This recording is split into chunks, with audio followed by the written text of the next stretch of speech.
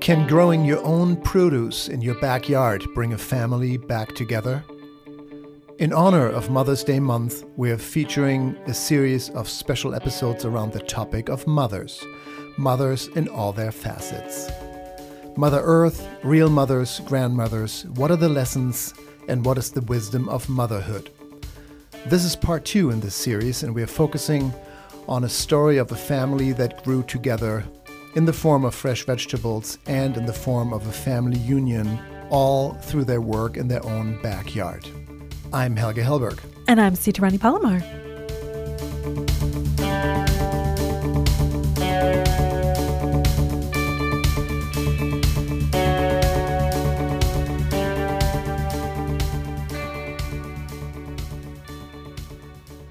There's a power mothers have to hold or bring the family together, beautifully told in a new memoir titled Orchard House, How a Neglected Garden Taught One Family to Grow. And the author is our guest today, here on An Organic Conversation, your show on everything that makes life worth living. But first, here's our week's review. Yes, Helga, you were telling me about a new app for yoga and mindfulness. What is this app again? Yeah, I'm part of a group of entrepreneurs, people with good ideas that want to change the world. And this gentleman just launched Yoga Tailor. It's a new app. It features 400 plus yoga sequences, and it's basically your way or your ability to customize your own yoga practice. You know, yoga studios can be expensive, even though the community there is very important. But when you're on the road, when you don't have time to drive to a studio, when you just want to have a 20-minute, 40-minute, 15-minute practice of mindfulness, calming down in this kind of busy, constantly busy world where you're always on, that app, again, Yoga Tailor, allows you to put together your practice, either as a beginner or as an intermediate or an advanced yogi on all levels. It's free right now. I think the plan is to charge a minimal amount later on, but for right now, if you want to check it out.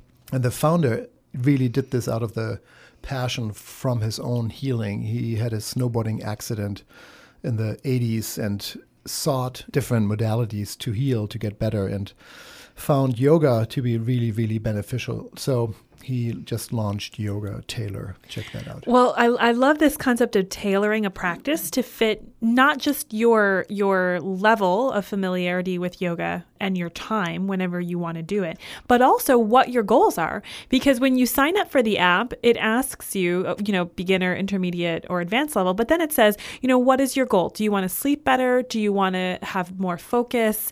Do you want to improve your strength or improve your flexibility? And so you have these questions that you answer based on what it is that you want to work on. And that's what they mean by tailoring a practice to fit you, because they pull from all of these different videos that they've recorded and put together a customized sequence based on your goals. I think it's really quite ingenious.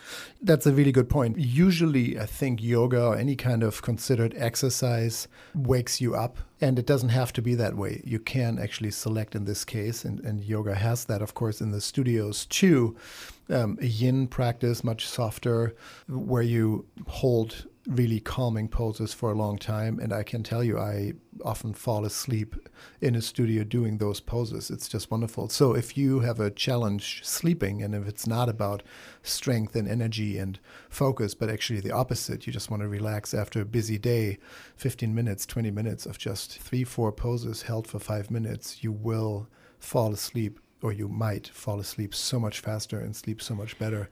It's amazing what it can do. And that's a good point, because that's another thing they ask is how much time do you have, or how much time do you want to practice? So if you only want 5 minutes, if you want 15, if you want 45, they'll customize it.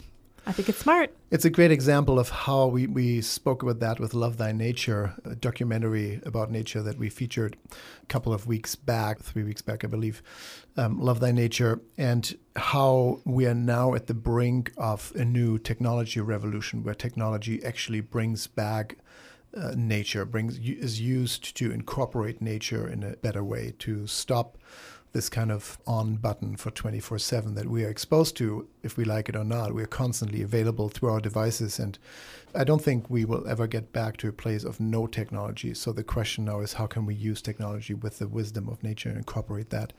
This is a great step forward. Again, check it out, a new app. It's called Yoga Tailor. And you're listening to An Organic Conversation. I'm Helge Hellberg. And I'm Sita Rani Palomar. There's a power mothers have to bring family together. And that's our conversation in this hour about motherhood and family, as told in a new book that offers some life lessons from generations of gardeners. That and more when we come back right after the break. Stay tuned.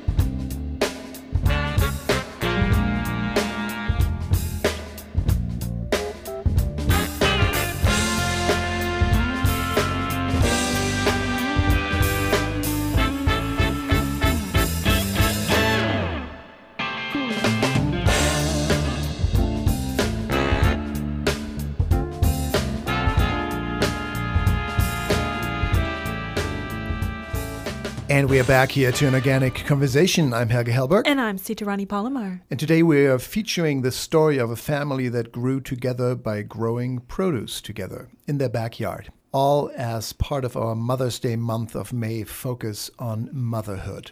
But before we dive into that interview, as always, here's Sita Rani Palomar, a.k.a. Chef Sita, and her holistic bite. Thanks, Helga. Today I am talking about something delicious in the world of baked goods because right now we are seeing blueberries. Blueberries are showing up on shelves everywhere.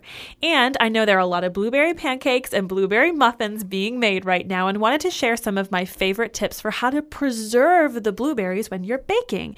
So the two things that happen when you are making muffins, the blueberries will sometimes sink to the bottom. And when you are making blueberry pancakes, they oftentimes will burst and make your pancake batter purple. So couple tips. When you are making blueberry muffins, in order to keep those blueberries from sinking to the bottom of the muffin batter and having just all the blueberries there and having it be kind of a little bit wet and messy in the bottom, toss the blueberries with a little bit of flour before you add it to the batter and very gently fold it in. And what happens is if you coat it in a little bit of the flour that's from your dry mix, is it kind of creates this protective barrier that keeps the blueberries from sinking too far low because it's going to grasp onto the other batter and also keeps it better intact.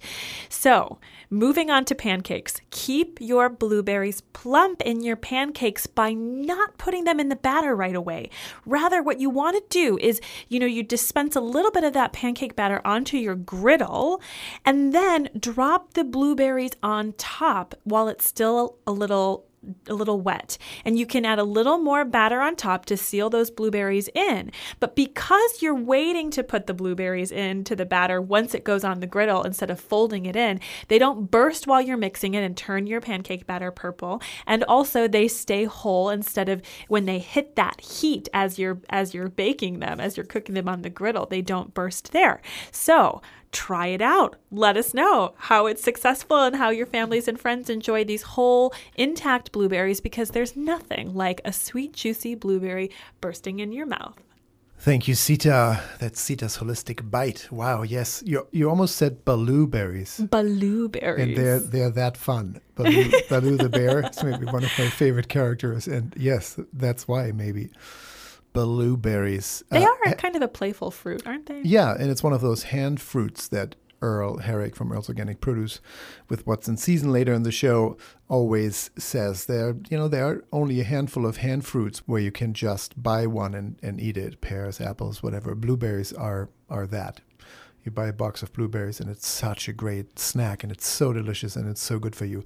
Quick question. Have you ever heard or tried using frozen blueberries for the pancake? Like, could you buy fresh ones, put them in the freezer for an hour or two, and then use them in batter so that they bake later? Actually, what happens is because when you freeze them and the moisture it's like a little bit more available because you're bursting the cell walls. So when you put frozen blueberries into muffin or pancake batter, even worse.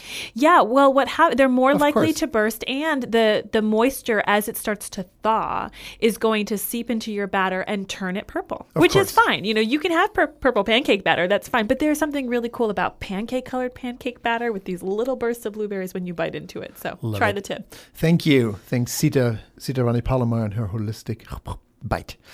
Orchard House, How a Neglected Garden Taught One Family to Grow, a beautiful new book, a memoir that is our focus in this hour.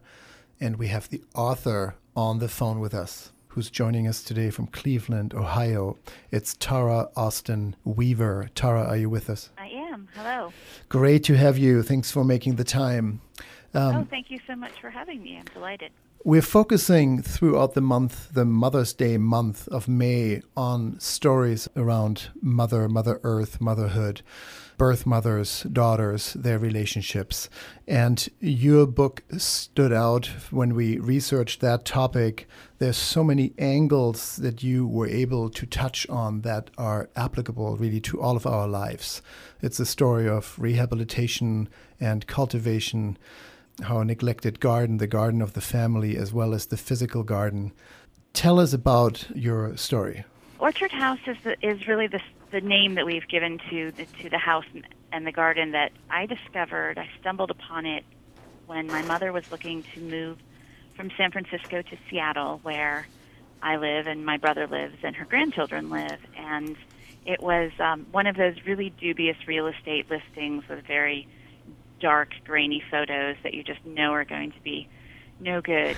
But it was on half an acre of land within the city limits, which is quite unusual for Seattle. And it had a greenhouse, and it had a little cottage in the garden, and I was just curious to see it. I never thought that we would buy it.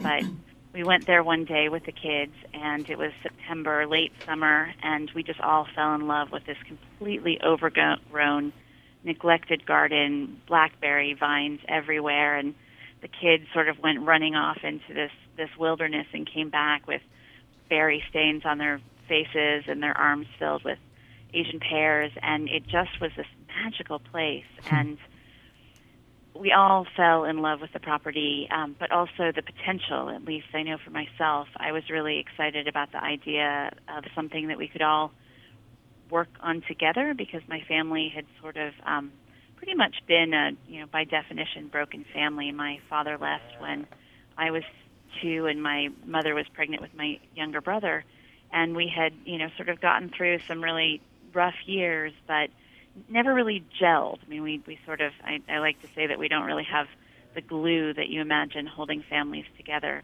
But we had always had a garden. My mother raised us in the early days of the organic food movement, and she was a single mom, worked entirely to support us, but also grew a lot of our food out of necessity and also out of enjoyment for it.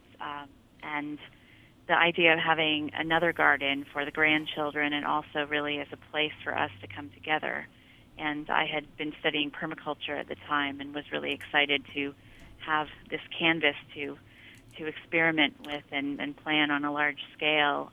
So we really went into it very hopefully, I think, but definitely with a mind to family and also growing food. Sure, I can see the picture of seeing your kids come back with blueberry stains and Asian pears, and the health that was shown to you must have felt so completely right. But I do want to spend a second on your relationship to your mom at that point. The transformational power of the garden.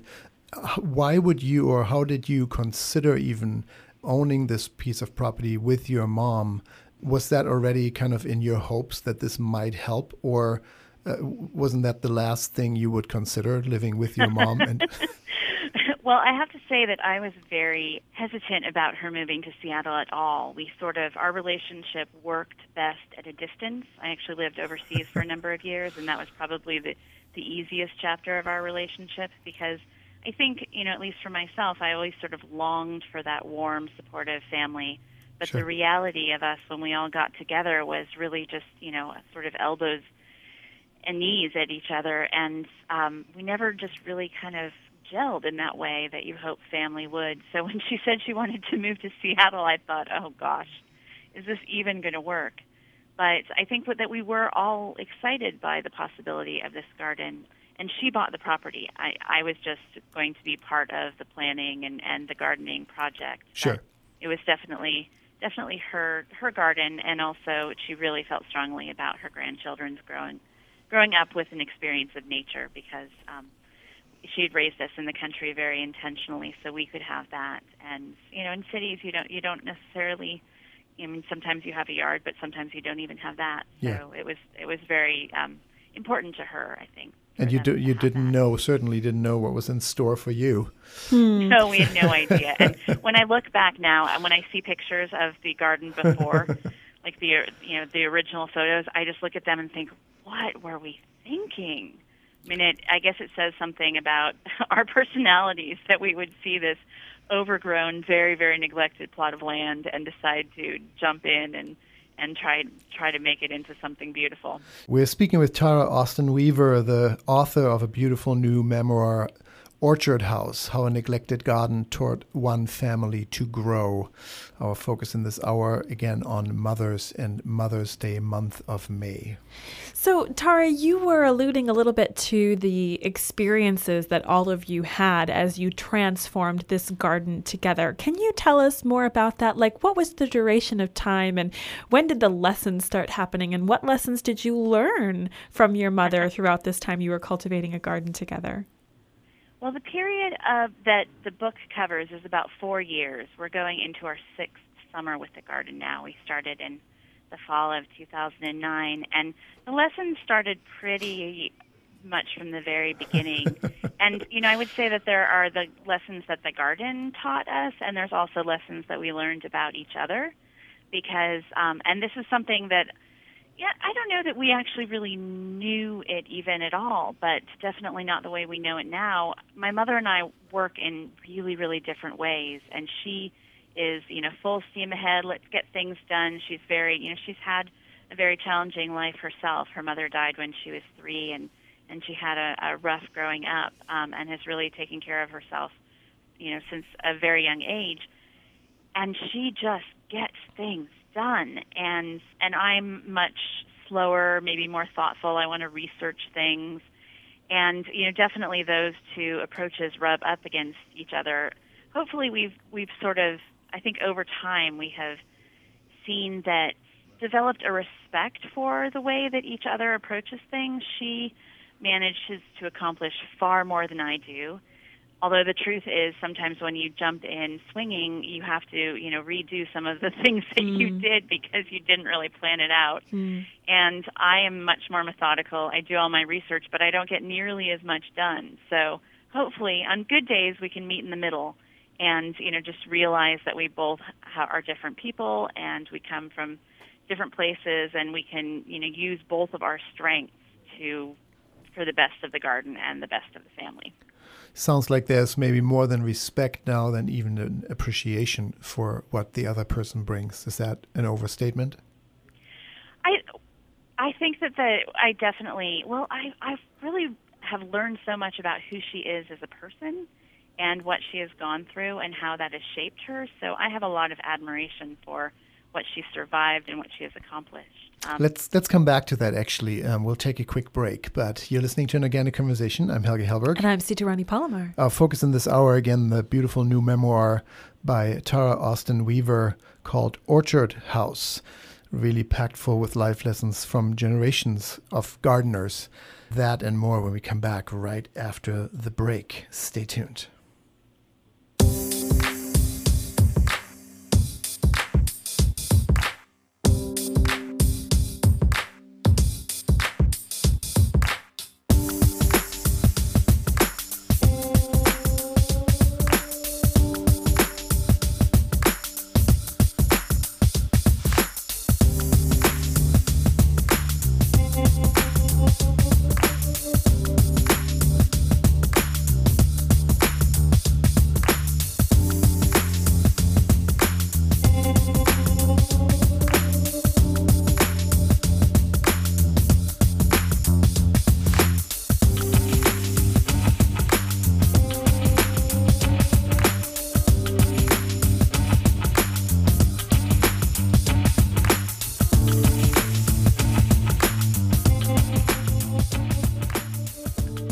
And we're back here to an organic conversation. I'm Helge Hellberg. And I'm Sita Rani Palomar. And with us, joining us from Cleveland, Ohio today is Tara Austin Weaver, the author of the new memoir, Orchard House, our topic in this hour on mother and motherhood. Tara, to just pick up where we left off before the break, you were saying there's now kind of an appreciation or deep respect for what the other person brings, both on your mom's side that you noticed, as well as you, of course, for your mom. And you were just getting into how has your relationship to your mom changed? What have you observed that was kind of taken for granted before you guys started to cultivate the garden, sides that you didn't see or that now fit so much differently in your picture of her and the picture of life? Well, I don't think I had understood entirely how difficult her life had been growing up, and really, the strength that she has had to just dig down deep within herself and find to build the life that she has. And, as I said, she's a single mother raising both myself and my younger brother all on her own without any family or community resources. But I've also really learned a bit about the limitations that she has within her own life, because she hasn't realized how important community is. And, she didn't have much family. We don't have much family. But part of the story of Orchard House for me has been cultivating not only a garden, but also the community I found in Seattle and how valuable and essential that really is. I think some people are born into large families, and some people end up creating their own families, and that is something that I've been working pretty hard at, and I think it's been really a wonderful experience for her to see me do that as well, because again, it's not something that it comes naturally to her, but she is getting folded into the experience through my experience. And there are people in Seattle now that I think of as my family, an extended family, and it's wonderful because a lot of them have children as well, and they come to the garden, and it's really sort of become a gathering place for a lot of us. But I think that that the learning and the lessons have been going both ways. I have a friend who still visits family living in a northern part of Italy, and she tells similar stories about a garden that the community shares and how everybody tends to this garden. And then when people are, ready to go do their quote unquote shopping, they walk down the block to the community garden and they pick the eggplant and the peppers and the tomatoes, and then they go home and they cook. But it's just a very communal thing. Everybody takes care of it and everybody benefits from it. And I love what you're saying about not only the community that's developed in Seattle, but also about how relationship has grown towards community and also towards the food they're growing through the children who are interacting with this. Can you tell us a little bit more about that? Like, how have you seen children respond to this garden in terms of their development with nature and their development within their own families? Well, I have a good friend that I actually write about in the book. Her story is part of it as well. And she has 3 children, but they came over for dinner one summer evening, and my mother lobbied hard. The garden is quite large; it's half an acre, and the areas that are up close to the house are pretty cultivated with beds of vegetables and flowers and some lawn for the children to play on. But my mom wanted the field, what we call the field, in the far end of the garden, which is mostly fruit trees. She wanted to just let it go wild, so it doesn't get mowed. It's just wild grasses. And at first I was against this, but I've come to appreciate the beauty of it. And the kids just love it. They run through these wild grasses. And my friend's son was just running and leaping, and he comes running back and he goes, "Mama, can we plant a field?" And of course my friend has a much smaller yard, and she said, "No, we can't. We can't." But it's been really, I think, I grew up again in the country and had that experience of sort of running wild and climbing trees and building forts, and I think it's really a vital experience. And so I'm always very happy when my friends come to the garden, their children come, because it really is that sort of, again, it's in the city limits, but it's a little bit of wildness, and I think that it's just very restorative to everyone. It is. We had an interview last week with the mother-daughter team that they're part of Fry Vineyards, and they have this, hundreds of acres of ranch land and farmland and vineyards, and they were talking about the same thing, about what it was like to grow up on this land, and Katrina, who's the matriarch of the family, talks about, my kids they had this freedom, they had this wildness being a part of the land, and we were very privileged in order to do that, and contrasting that experience with what it's like for so many people growing up in cities who don't have access to that kind of wild wilderness adventure. And yet you are bringing this beautiful story about how it is tangible. There are places that are not far from our busy city lives where we can go and have an experience of nature, an experience of what it means to be wild, to live in the wild, to witness the wild, and where fruit and food grows in its own magical way. It's really true, and I have to say, I give a lot of credit to the city of Seattle, and in some ways, I think the book is partially my love letter to the city and to the community I found there, because they have community gardens and they have parks. And at one point, there was a philosophy in the planning of Seattle that no family should live more than a mile walk to a park. And as a result, even today, the city is filled with greenery. And when I first moved up there, I felt like I was actually living in a park. There are squirrels everywhere. And I mean, it's a city, but it's a very livable city because people have gone out of their way to do these things. And there's a tremendous community garden network throughout the city. And I know the schools are involved with school gardens.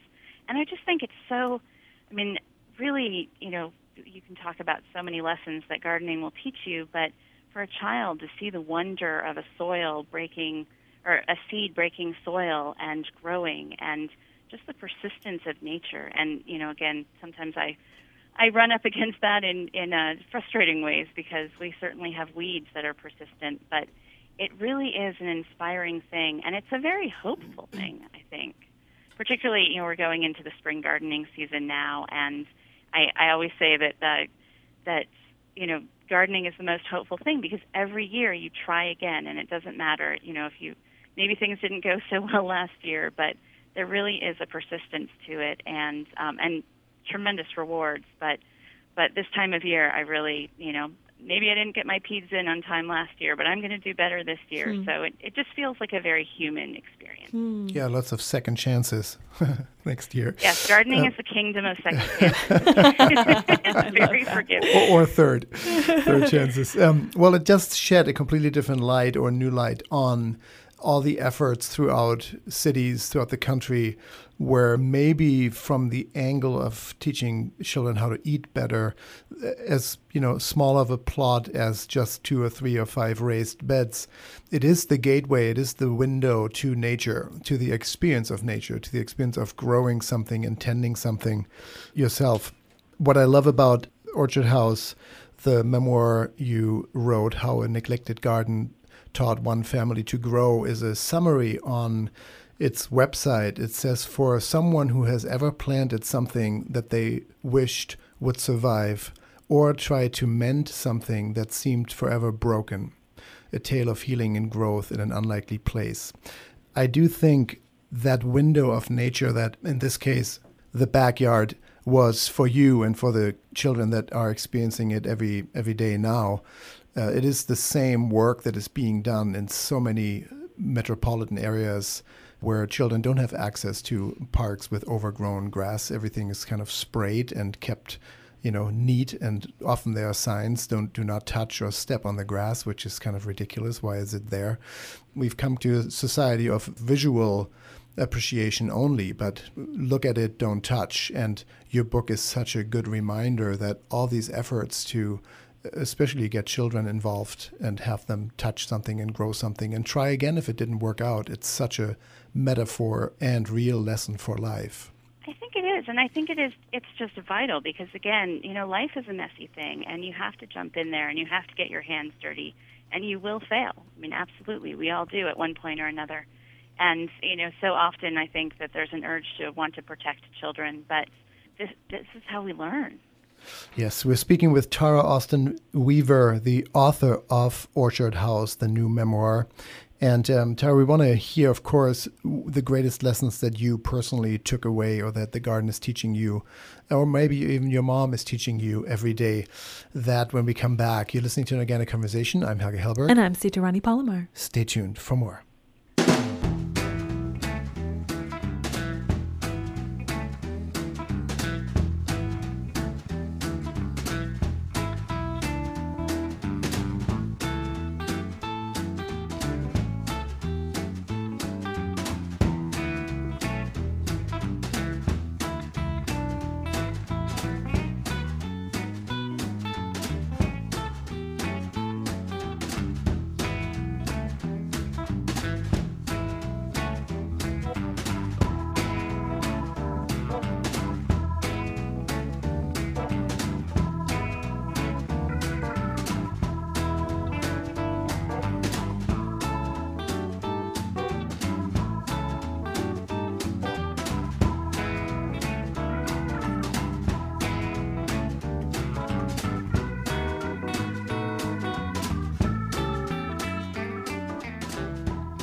And we're back here to an organic conversation. I'm Helge Hellberg. And I'm Sita Rani Palomar. Orchard House, How a Neglected Garden Taught One Family to Grow. A beautiful new memoir. And we have the writer, the author of that memoir with us, Tara Austin Weaver, who's joining us from Cleveland, Ohio, the story of a backyard orchard in Seattle. Tara, right before we went to the last break, we were talking about the lessons that we can learn from Mother Nature all around us. And you have quite a lot that you've distilled from the time you spent cultivating this wild garden with half an acre of garden land. Can you share with us, kind of through the lens of a garden, what can we learn and apply as a society? Well, I think we mentioned before just about the persistence of nature being such an inspiring thing. But the one thing that I take away from the garden just overall is really that nature is about abundance. And I think that's something we really lose in popular culture. When you plant one pea seed and you get a vine that has so many pods filled of so many seeds, which are, could all feasibly, if we don't eat them, go on to make other plants. And I feel like, particularly these days, everyone's sort of, I got to get mine, or maybe that's the message that we're told. But really, the nature of a garden is abundance, and it's been so lovely to have, fruit trees that just drowned us in pears and apples, so much so that we have to give them away. And again, that's, that relates back to community and how you build those bonds with other people and how you're there for them and how they can be there for you. So I think that it's just really given me a different perspective on how life could be. Yeah, it brings up such a sweet, my agricultural endeavors. I was an entrepreneur. I was 6 years old. And I got, 2 or 3, I don't remember, a small handful of big beans as seeds from our teacher. And I found this perfect little corner spot that I thought would just be ideal, and it turned out it was. Every single one of these sprouted, and as you said, out of 5 bean seeds, I got 5 bean plants with maybe 20 or 30 or 40 beans in 10 or 12 or 15 pods. And so I ended up with almost 200 bean seeds. And if I had planted those, I think I could have lived off of that harvest for a week. So it's Right. just so interesting how, and that's, five seeds in your hand to start with. It's so interesting how what you're saying, the really the message throughout society, the message throughout media is kind of scarcity and survival and alarm systems. And it's just, there's an underlying tone of survival that is suggested. And a garden, from what I'm hearing and what my own experience is the antidote. It's the opposite. It's actually what's really happening is abundance and community. The people who come around cultivate this garden with more food throughout the season at times that you know what to do with are also people who bring the individual skills and the individual talents and personalities both to the garden as well as to each other's lives. And as you have cultivated community through this garden, your friendship circle, I'm sure, is a representation of the talents throughout the season of what is needed. In spring when the rains come, or the winter, maybe there's somebody who is an excellent plumber or a roofer to keep the house dry. So it's interesting how you are describing the reflection of community, and it seems like it's very literal what the garden is suggesting to us. It really has been, and it's wonderful now. I mean, I've been sort of struggling to grow rhubarb recently, and I had 2 neighbors this year just give me huge, massive rhubarb roots that they had dug up in their own garden, and, nothing goes to waste. I mean, that's the wonderful thing, and it is, just the joy of being able to share something like that. I feel like that is really the true heart of community. Think about it. I mean, for years, agriculture is what kept us together. It kept families together because we needed each other to bring in the wheat harvest. And it brought communities together because you needed a miller for your wheat. And we've lost sight of a lot of that. And now our communities function very differently. But, just even planting some seeds in your backyard can shift that paradigm in a certain way. Even if it's just through conversation while you're tending to a garden together, much like what it's done for your relationship with your mother. Absolutely. We do a lot of chatting over our weeding our bed. Well, thank you so much for creating such a sharing your beautiful story, creating it in a book so we might all learn these life lessons and remember abundance and community and the magic in a seed. Well, thank you so much for having me. It's been a delight talking to you. Wonderful. And that's, again, Tara Austin Weaver. Check out her website, Tara Weaver. That's Tara, and then Weaver, WEAVER.com. Tara is a food and travel and environmental writer. She has authored several books. And Tara, you're also the editor of Edible Seattle, isn't that right? I am. Edible Seattle Magazine, yes. Yes. Check that out again, taraweaver.com. Pleasure. And thanks for creating those containers and vessels for us to all drink from. Beautiful to have you. Thank you so much. Thanks. We'll talk to you soon. You're listening to An Organic Conversation. I'm Helge Hellberg. And I'm Sita Rani Palomar. I love that last question, how she answered that one of the biggest lessons she's taken away is that nature is abundant. And when you plant one seed, you get so many more. And it seems to be it's like the law of nature, this magical thing that happens when you start with one. There are so many beautiful things to harvest from that. And it's literal and it's metaphorical. And as Helga, you were talking about the way people and communities come together and bring their different skills and talents, it's the same thing. If you invest in one area, you're going to be able to harvest so many things from it and share those things with other people and live out those things, whether it's art or food. Yeah, I love that her mom wanted to keep that one corner unmowed, just wild, overgrown. And it sounds like that's the favorite part of the kids now. Yeah, right. To see that there is an area that is kind of unmanaged, that manages itself in a way, that just does whatever it wants to. And interesting how that's communicated to the kids, where they just romp around like crazy. There's no limits, there's no row, there's nothing, there's no man-made creating or man-made order. There's no row crop, there's no structure to it. It's just what nature provides, and the kids are placed in that environment of unlimitedness and no structure. It's beautiful how that translates into complete playfulness and no boundaries and the wish to create that at home, which of course is impossible. But great lesson and great inspiration to remind ourselves how important that is for children and really for the child in us as well. Agreed. Which area in your part is completely limitless, whether that's going swimming or being in the forest for a moment, but where do we actually leave man-managed environments? Great question. Again, Orchard House, how a neglected garden taught one family to grow. And we're staying with the topic of growing, because what's up next, of course, is produce, the magic and the wisdom in produce from your own backyard or from the produce dock. What's next is What's in Season, our weekly update for you to save a pretty dollar by learning what's coming in, where prices are at, how to store things, and everything around produce and the grocery store. What's in Season.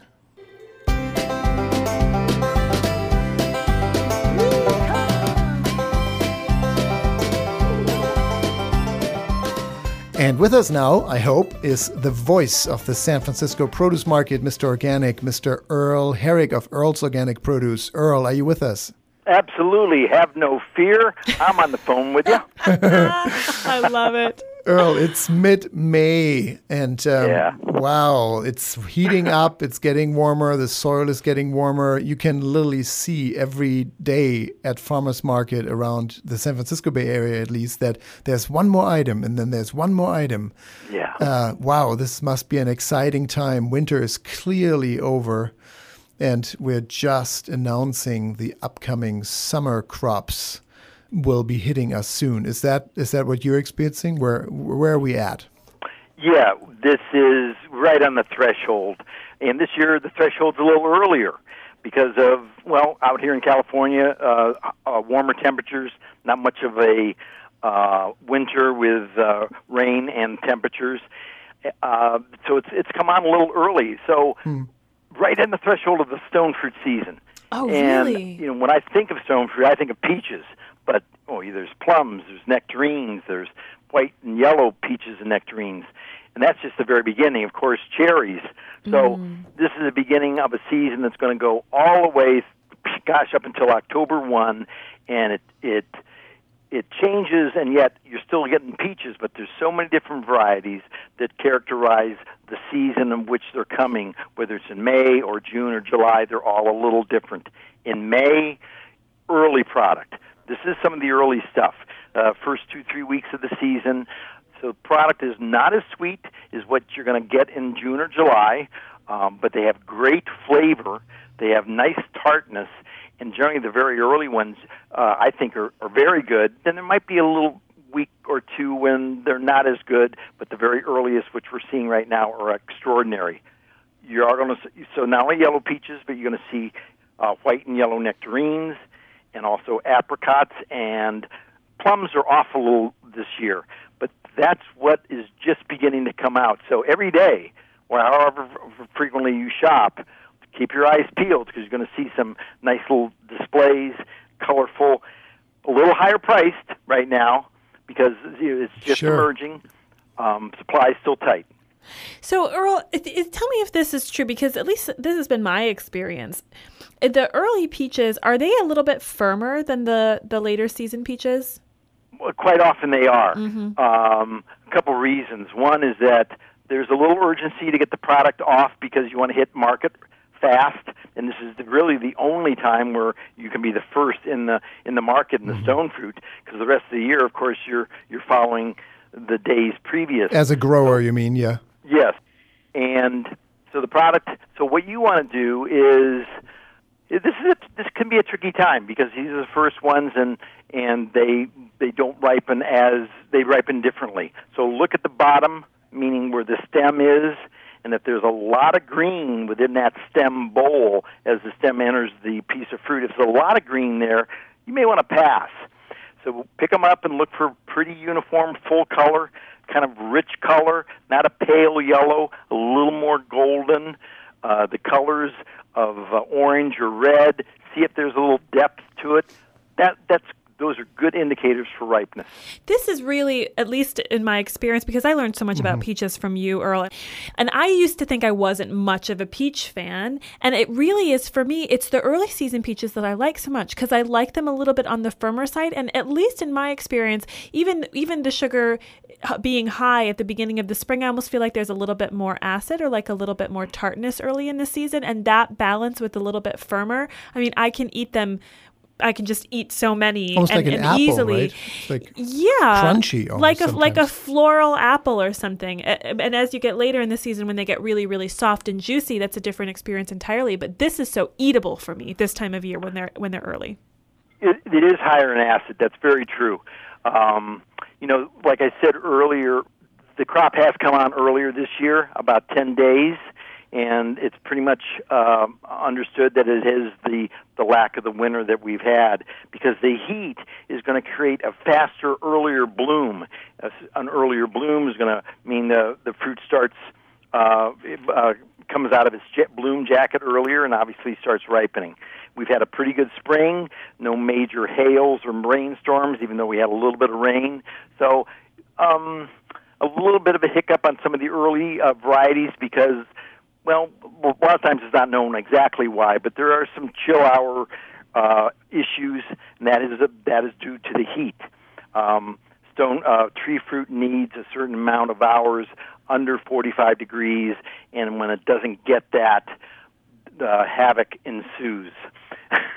And it's not just 1 year, it's kind of accumulation of years, and that's what's been happening out here. So in order to not throw something away, I know nectarines and peaches ripen well at home. You can actually ripen them. And with early peaches, what's the trick? Should you just not try? Should you not attempt because there's not enough sugar in it to start that internal fermentation? Or how does it work? I'll go back to what I mentioned a couple moments ago about looking at the stem bowl.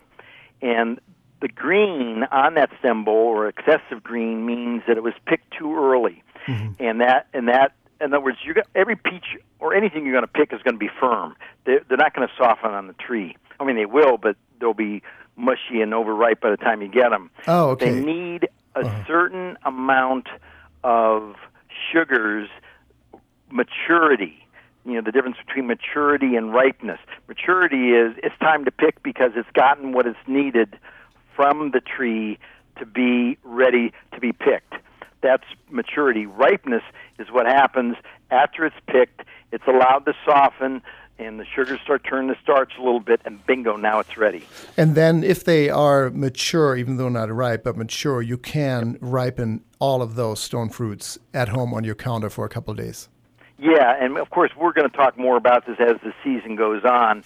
But, we've talked about in years past about separating them, don't let them touch each other, put them on a natural fiber cloth, those sorts of things. And those hold true no matter what time of year it is. But I would hold your horses a little bit. There's months to come of this wonderful product. You'll save a little more money, too, by not buying them now. But definitely it's time to get into it.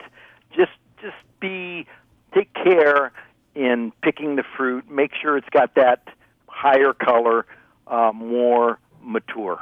Sure, and always try in the produce aisle because they are still a little bit steep, and if you get disappointed, you might have spoiled your peach experience for this season, which would be so sad because great things are to come. Thank you, Earl. That's wonderful. Peaches.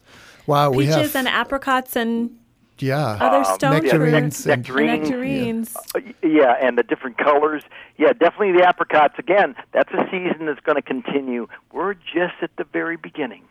Great. Wonderful. Thank you for that update. Peaches and stone fruit is where it's just starting to be at, and we'll have you back with another produce item next week.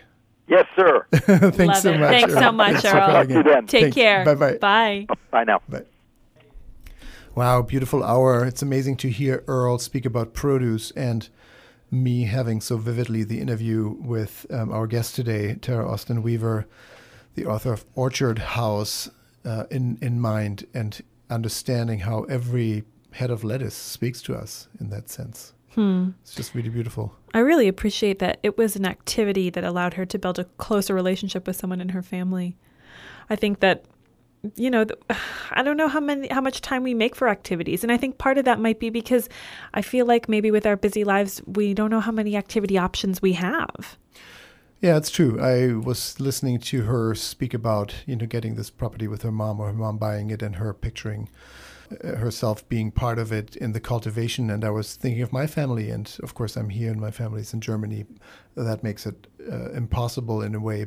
But that's a big step, and it's a brave step. And I think the fear of being that close to somebody who, as she said, she wasn't gelling with, is the last thing you would want to do. You want to move further away from and not get a piece of property and cultivate it and clean it up. So, yeah, that took a lot of courage on her side. Well, I think that the garden is also a really lovely buffer. There's something about the beauty of nature that I think makes for, it's an inherent conversation piece, but it also can transform the conversation into something really real because it is also grueling work, Yes, and the pitfalls and the failures and what didn't work, and it's all alive and real and in front of you and through your hands, success and failure, or through your mom's hands, or the collaboration. Very, very true. And again, even with produce, if we pay attention to our food once a day, that relationship can already be established to the natural world that we learn from and share a meal with, breaking bread, so to say.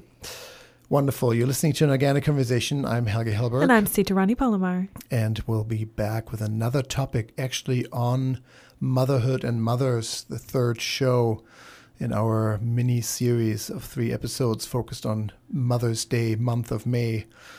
Oh, that's even rhymes. Coming up next week, much about storytelling as well. You'll have a great week. We'll see you soon.